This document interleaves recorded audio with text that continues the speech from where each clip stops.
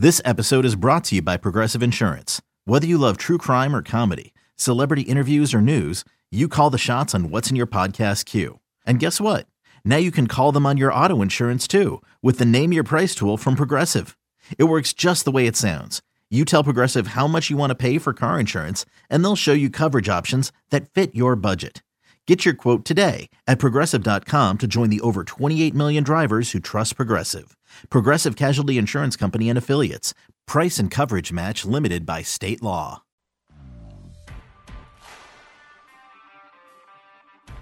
It's a great win for Arizona. The defense was outstanding tonight. But not a surprising win.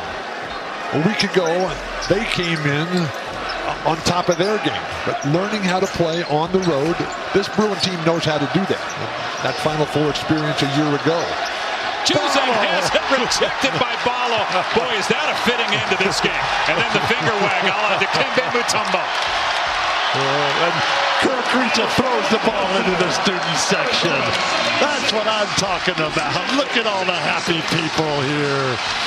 Wow, that was a basketball game. That was the Conference of Champions. This is BetQL Daily, presented by FanDuel from BetQL. Joe Ostrowski along with Nick Ashew. Nick sitting in for Aaron Hawksworth and Joe Giglio with you on a Friday. Starting to get set for the Super Bowl. A lot of props posted in Las Vegas tonight, so we've been periodically going through some of those, and we have a few college hoops games that we're going to address coming up in a little bit. But I think I've recovered. I'm glad we reached out to Horvey. Got some clarity. It explains a lot. Now, I'm more confused after our conversation, but I would say it explains a lot in just about the backdrop, everything that built one Ryan Horvath. If anything, he gave us more to work with going forward. Like, we might need a part two. The most remarkable part to me is, it's not even close. Well, actually, it is kind of close. I'm just envisioning being in college and finding out, if you're a senior in college, hey, you're going to have a baby sister. At 11 p.m. on a Saturday, no less. Like, you're already, imagine taking that call. I'm imagining myself. Like, I was just in college 2 years ago. Like, I'm imagining myself being at the bar with my friends in college Saturday night, getting a call from my parents at 11 p.m. I'm thinking somebody died. Like, I'm thinking there's an issue and I got to go home. Yes. Like, so you walk outside the bar or you find somewhere semi-quiet to take that call. Oh, hey, by the way, you're getting a sister. Yeah, funny one, Dad. What? Yeah. Hilarious. I feel like you could maybe make that call on a Sunday morning. That might be helpful as opposed to a Saturday night at 11 p.m. That would be, this knowing you're waited calling 12 somebody hours. in college, too. It's probably not the best time to make that call because you're right. It is a little ominous when you see that at that time. Not to mention you think, they're probably not sober. They're out drinking on a Saturday night. Maybe a little more uncomfortable and awkward for them. But let me tell you something. That's a heck of a family tree. I'm glad I got to be here today to hear that story because that was a hell of a story. I also had no idea he went to Western Illinois. I've known him for years. I had no idea he went to Western. And he had no idea he had a 14-year-old sister, which is fascinating. Thought she was 10. 14? 10 and 14 is a big difference. High school or fourth grade. Kind of a big gap. A massive gap. Like that's it's funny too when he was talking about people betting on random stuff and his brother, and I have he's now former brother-in-law. That's a whole story, by the way, that I won't take up the time on this show for, but that is a whole story. But we still keep in touch. He's big better. He has now become the guy that will text me screenshots of parlays he has won. These parlays consist of Chinese and Tunisian basketball. And he's hitting these and winning thousands and thousands of dollars. I kid you not. I have photographic evidence of this. And I'm talking 5-6 team parlays of teams. I can't even pronounce their names. His strategy is he usually gets up really early for work. So his strategy is to look at where the totals are moving throughout the game and then parlay all of those totals live in the second half of these games. And he hits them all the time. I've never seen anything like this before. It's unbelievable. What is he betting on? Is he betting on regression? Things are going to change? Is it all unders, overs? It tends to be. I'm going to see if I can find pictures of it just to give you some of the teams and the names. It's it ends up being like it's mostly totals. It tends to see, I think he sees where it's going, and if it's going under, he'll then go slightly over on a lot of them. I don't think he does a lot of live spreads, but it just doesn't make any sense to me. I don't know how he even is able to figure this out. But like I had to look up where these teams were. It just doesn't even make any sense to me how he's able to do this. Is he watching it or just tracking it online, the updated scores? He's tracking it literally on the apps. Yeah. That's crazy. What's the weirdest sport that you're kind of embarrassed to admit that you've bet on? Honestly, it would probably just be soccer. It really would, like international soccer. Do you know That's much as far about as soccer? it goes for me. Like, are they random bets? Well, I grew up playing soccer, but not like that level. It's one of those things where somebody gives you advice and you just go with it and say, okay, I'm going to give it a shot. But like, here you go. Yeah. So here's some of the names. So here's a 1-2. This is just a 4-leg parlay he sent me recently. So the teams are Joventut and Dolomiti Energia Trento. He took the over 142.5 there. Nailed that. He has, Baylor or West Virginia, nothing crazy. Okay, this one only has one of the random ones. There's more. You need the list because it's unbelievable to me, some of these. Hold on. I got more for you. Like, I know this is, I shouldn't be looking this up live, but I don't care. It's totally worth it because it'll just blow your mind, some of these teams. Here you go. Okay. This was the big one here. So this is one that he hit with the over 159.5 of KT Sonic Boom against SK Knights. Sonic Boom.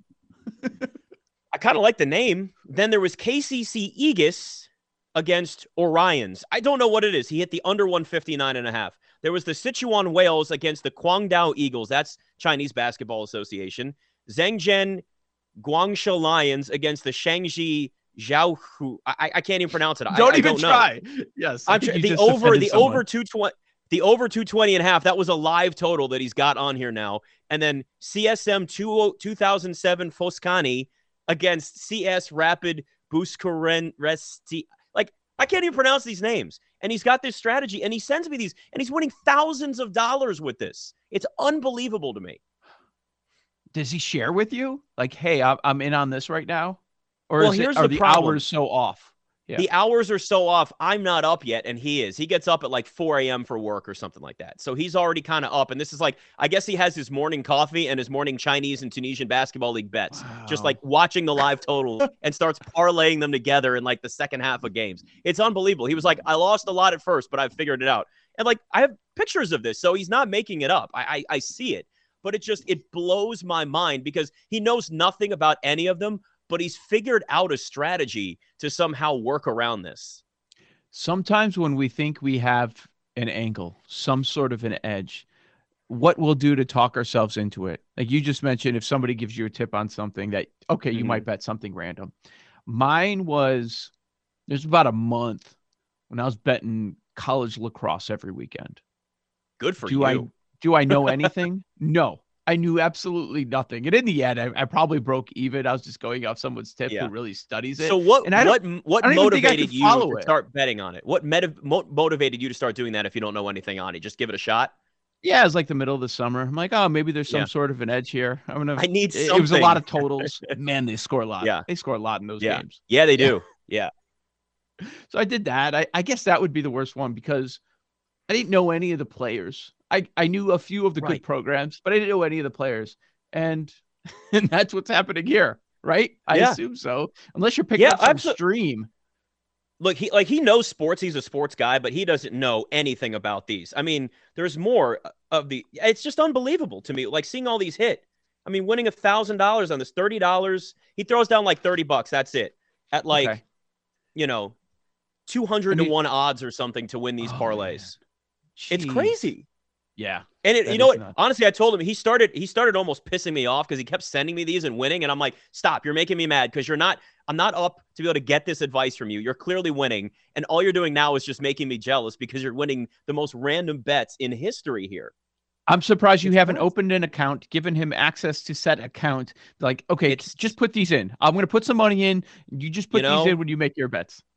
I honestly, I may end up doing that. I was actually considering that recently. I may end up doing that. But of course, what's going to happen is he's going to go ice cold. And my wife's going to be like, what are you doing? Why are you doing this? And letting him control it. And I'll be like, well, if you see the evidence, it's working here.